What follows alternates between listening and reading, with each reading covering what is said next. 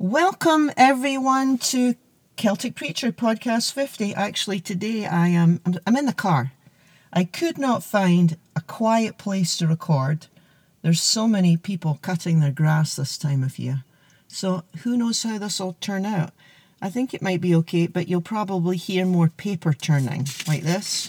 You know that? Yeah, it's hard to keep that quiet. But today we were listening into a conversation that Jesus had with a man. His name was Nicodemus. And Nicodemus outwardly appeared to have it all together. But inwardly, he's filled with doubts and questions. A common problem, I think. It's this idea that the outside doesn't match the inside. On the outside, I present to the world that I'm fine, all is well, I'm successful, everything's great, it's cool. But on the inside, well, not so much. I feel like maybe a failure or a fraud, or I'm not measuring up, or I have everyone else fooled. Yeah, that's what we're going to be looking at this morning.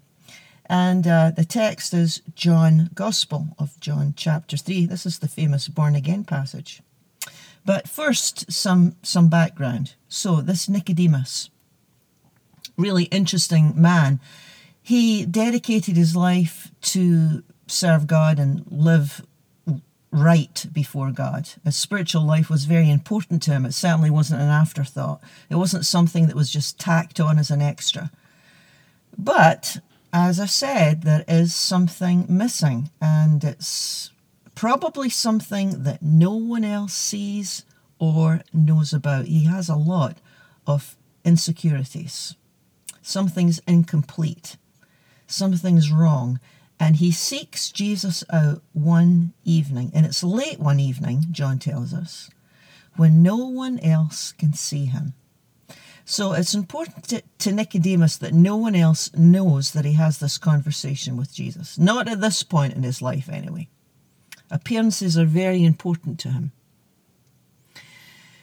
And I think the reason that he does this by night is because, first of all, he's highly successful in everyone's eyes.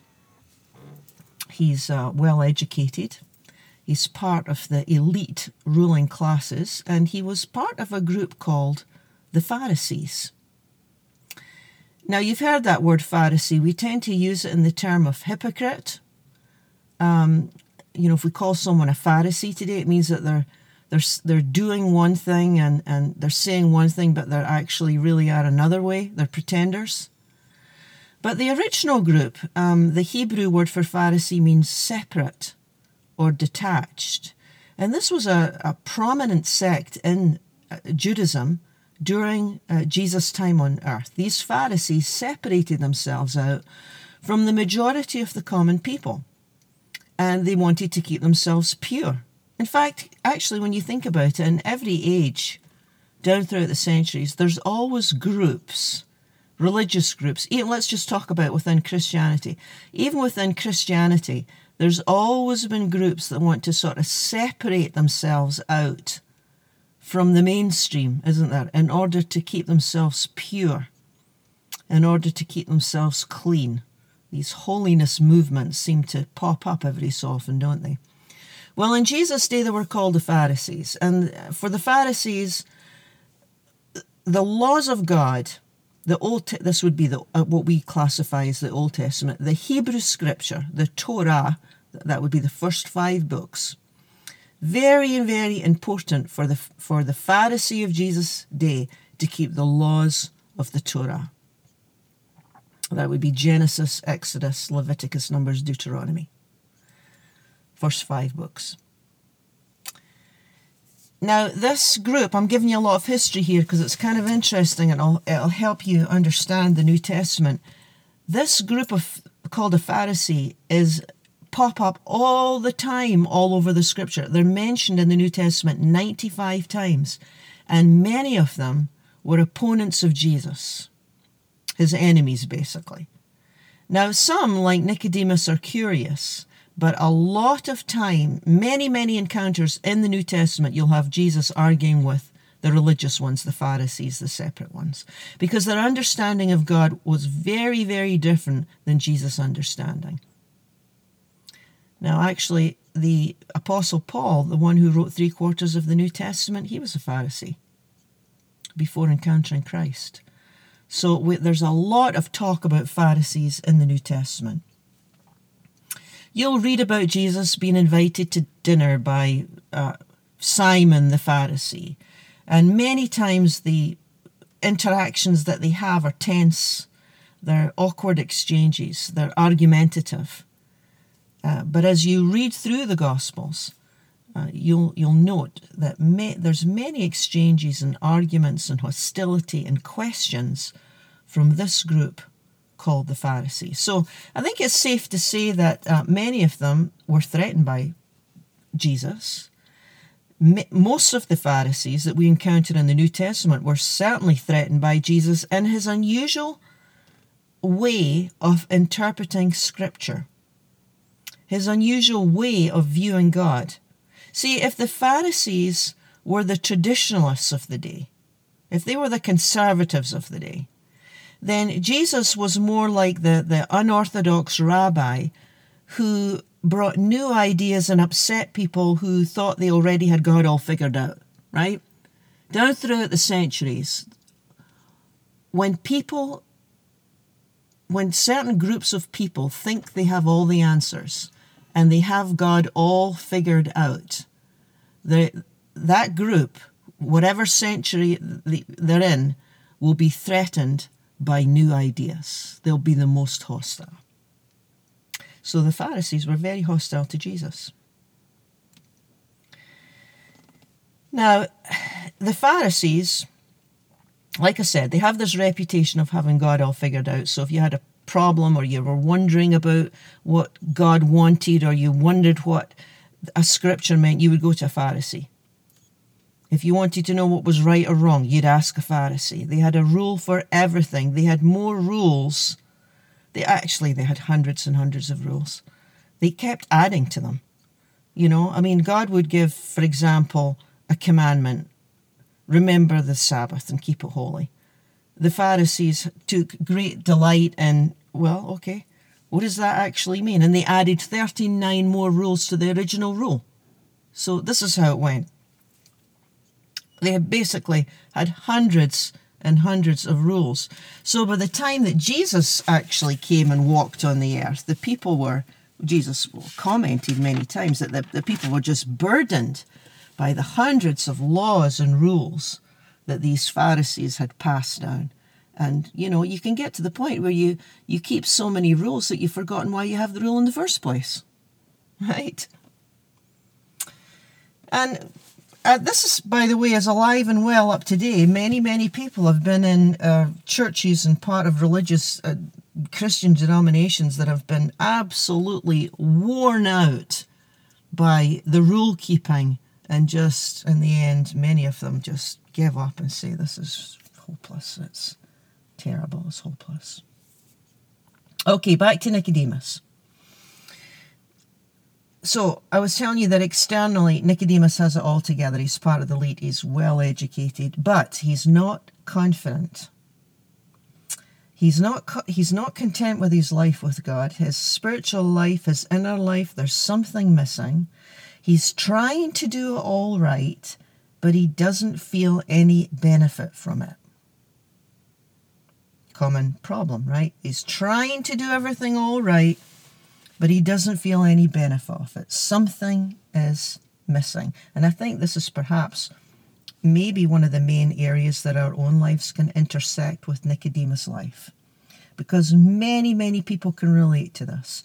Many of us can relate to Nicodemus' life at this intersection. I'm trying, I'm praying, or I'm attending church, or I'm doing my religious services, or I'm reading my Bible, but I don't know. I don't really feel that confident. I'm on track. Truth be told, I don't really feel that close to God. I don't feel that very successful. Common thing, right? And I think that we can forget.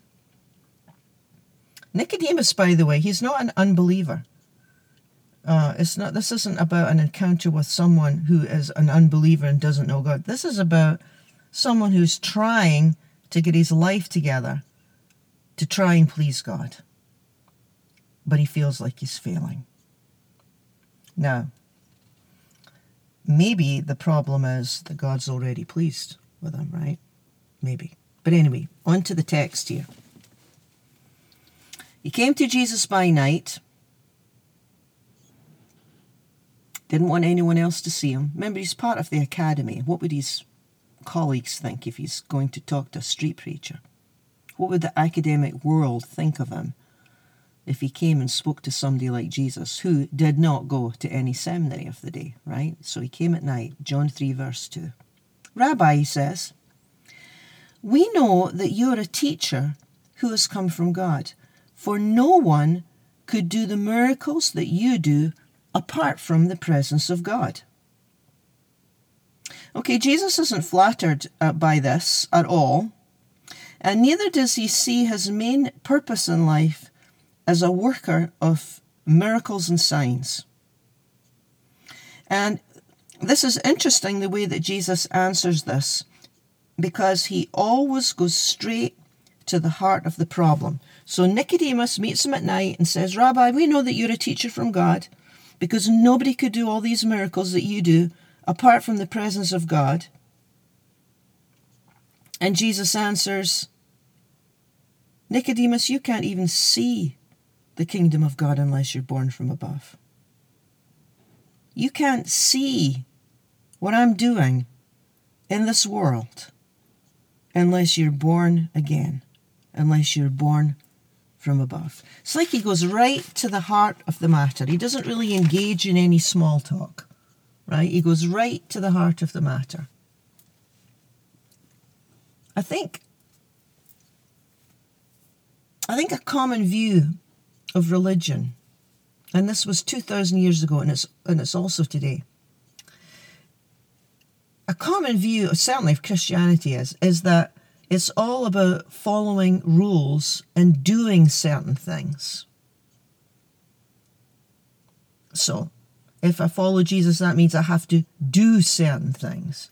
It means I have to go to religious services, or I have to refrain from doing certain things. I don't smoke and I don't chew and I don't go with boys that do, right? Common misunderstanding of the faith is, keep the rules, keep whatever the church says, keep the rules, and they'll keep you on track, and then you'll be okay with God. As okay as in you'll have God's approval, or you'll receive God's forgiveness, or God's love, or God's mercy, or God's blessing. Now, this is the understanding. Keep the rules and you'll be okay. This is the understanding that Nicodemus lived by. However, Jesus never taught this way. So, let me back up on this text here, just so you get this, because this is interesting. Nicodemus says, Rabbi, we know that you're a teacher who's come from God, because nobody could do the miracles you do. And Jesus says, look, Nicodemus, wherever you're coming from, you can't even see what I'm doing unless you're born again. You're spending a lot of time keeping rules. You're spending a lot of time doing things properly and in order. Nicodemus, you're trying to reach perfection. You're following the law. You're following the tradition of the elders. You've got a rule for everything. I know you Pharisees. You have a rule for everything. Well, God isn't met this way. It is not about keeping rules. It's not about keeping church rules. It's not about keeping religious rules. Verse 4, Jesus says, you have to be born from above. Now, what in the world does that mean? What does that mean? A phrase, actually, born again, became very popular in the American revivals. Before that, really not so much. But so it's relatively new in church history, this idea of being born from above. What does it mean? Well, Jesus, Nicodemus asks the question. What does that mean? He says, I can't be born again. I can't climb into my mother's womb and be born again. So, of course, he's taking it literally, right? He's trying to push the statement, and he's saying, how can that possibly happen? Verse 4. Jesus says, you have to be born again, Nicodemus. Nicodemus says, how can that happen? I'm a grown man. It's not going to happen. And Jesus persists. Not necessarily making it clearer, but Jesus persists, and he says, Nicodemus, what's born of flesh is flesh. What's born of spirit is spirit. Do not be astonished that I say you must be born from above. Born of the Spirit. How can these things be? Nicodemus replies. I mean, he's totally confused. He says, what in the world is Jesus talking about? Being born again. What does that mean, born of the Spirit?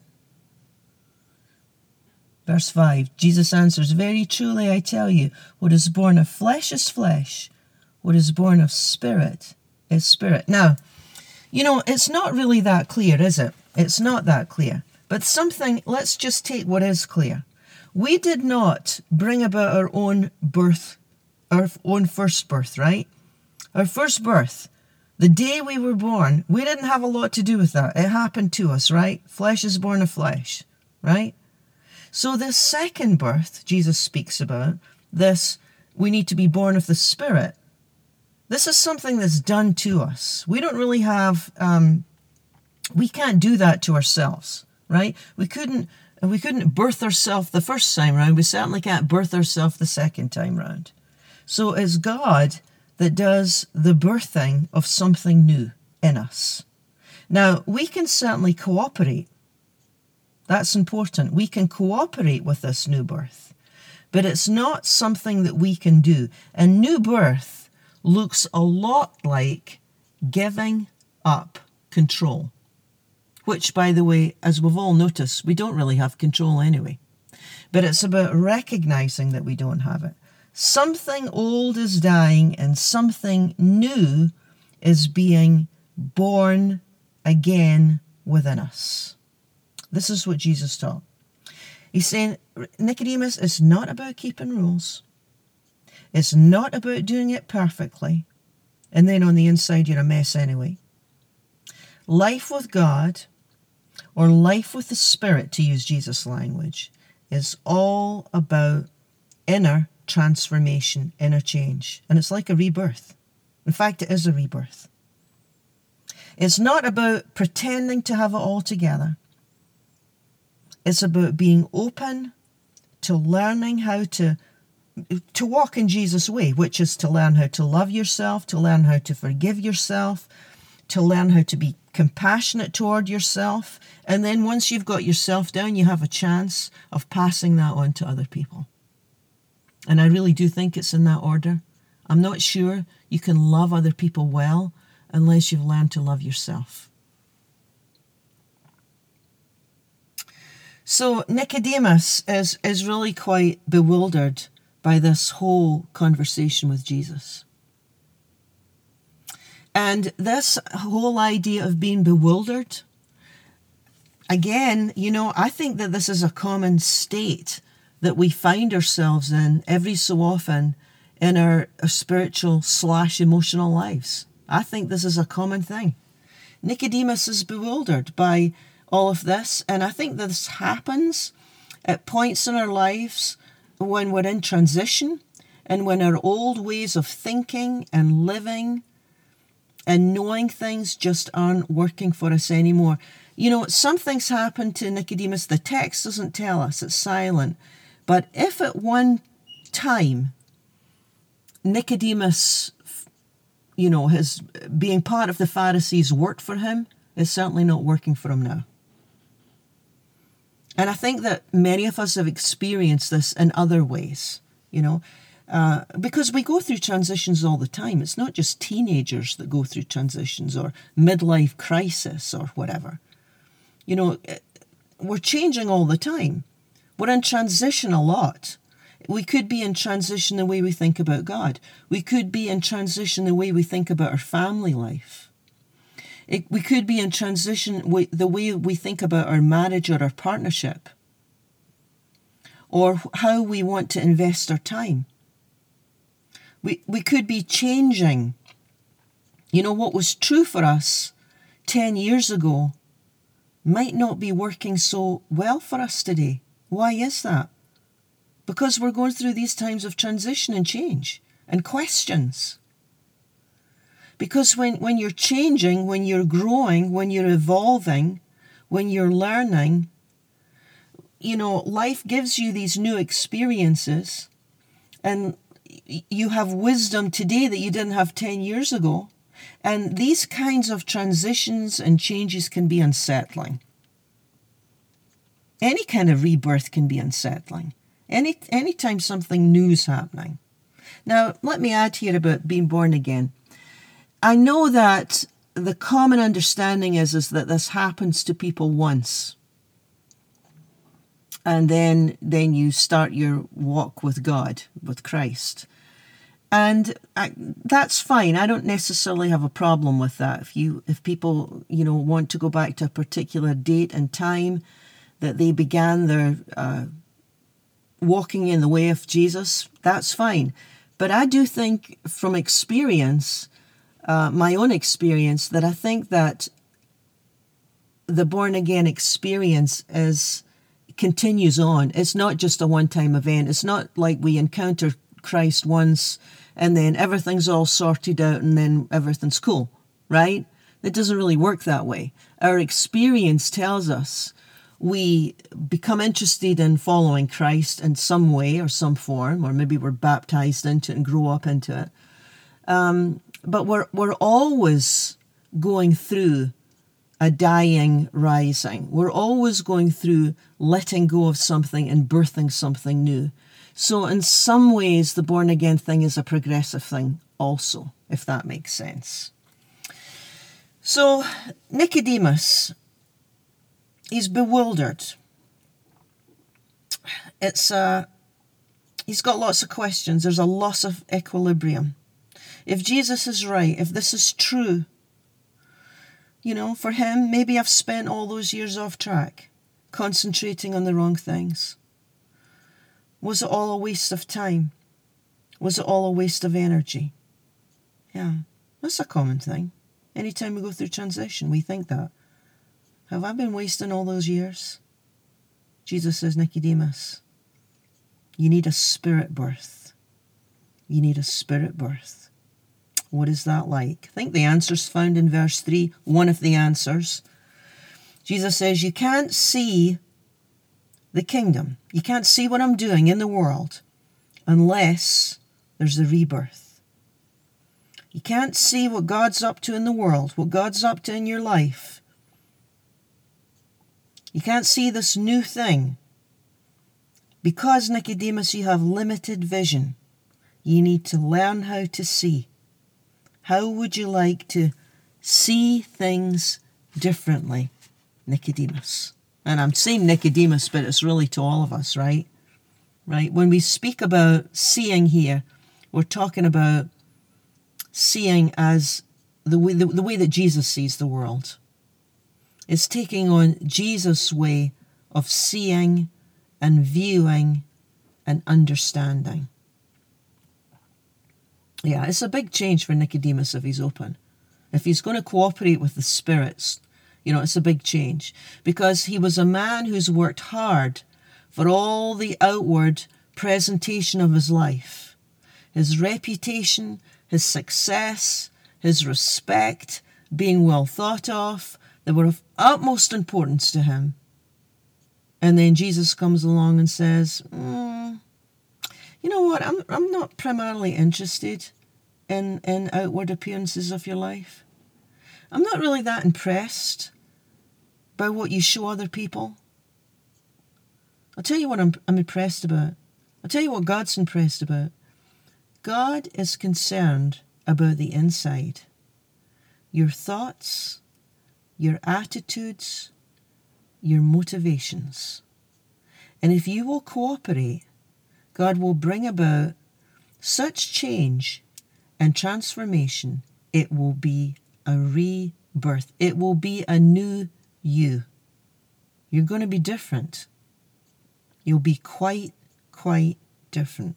See, for Jesus, the outer life that we show others and the inner life, it has to be in harmony. I mean, for Jesus, you can't pretend to be compassionate. I mean, well, you can pretend, right? We can pretend. We can pretend to be forgiving. We can pretend to be loving. We can put on the show. But sooner or later, what's on the inside is going to come out. That's why Jesus is always pointing out the need for a harmony between what the outer show and the inward. And he always concentrates on the inward. Religion and rules tend to concentrate on the outward.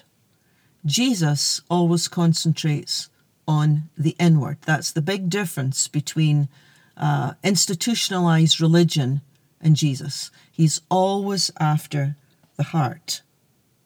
That kind of integrity is important. Jesus taught this. Very important to God. And it's very important to us because it's who we were created to be. I mean, this is the design. We were created to be this way. So when we're not living this way, we're only hurting ourselves. So being born from above, being born again, it's an openness to cooperate with God. It's an openness for God to do that work within us. And it births a new us over time. A new me, a new you. It's all about allowing God, allowing the Spirit of God, dropping the stuff that isn't helpful. Remember I just mentioned it's usually about control. Dropping the things that aren't helpful. It's like, yes, I do want something new. I do want to be changed.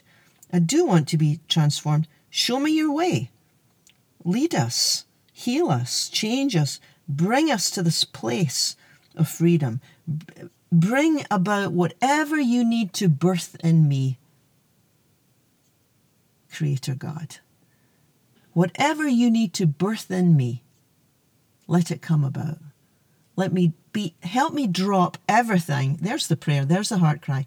Help me drop everything that isn't helpful so that you can birth in me what needs to come about, this new thing that you are doing within me. To be born again.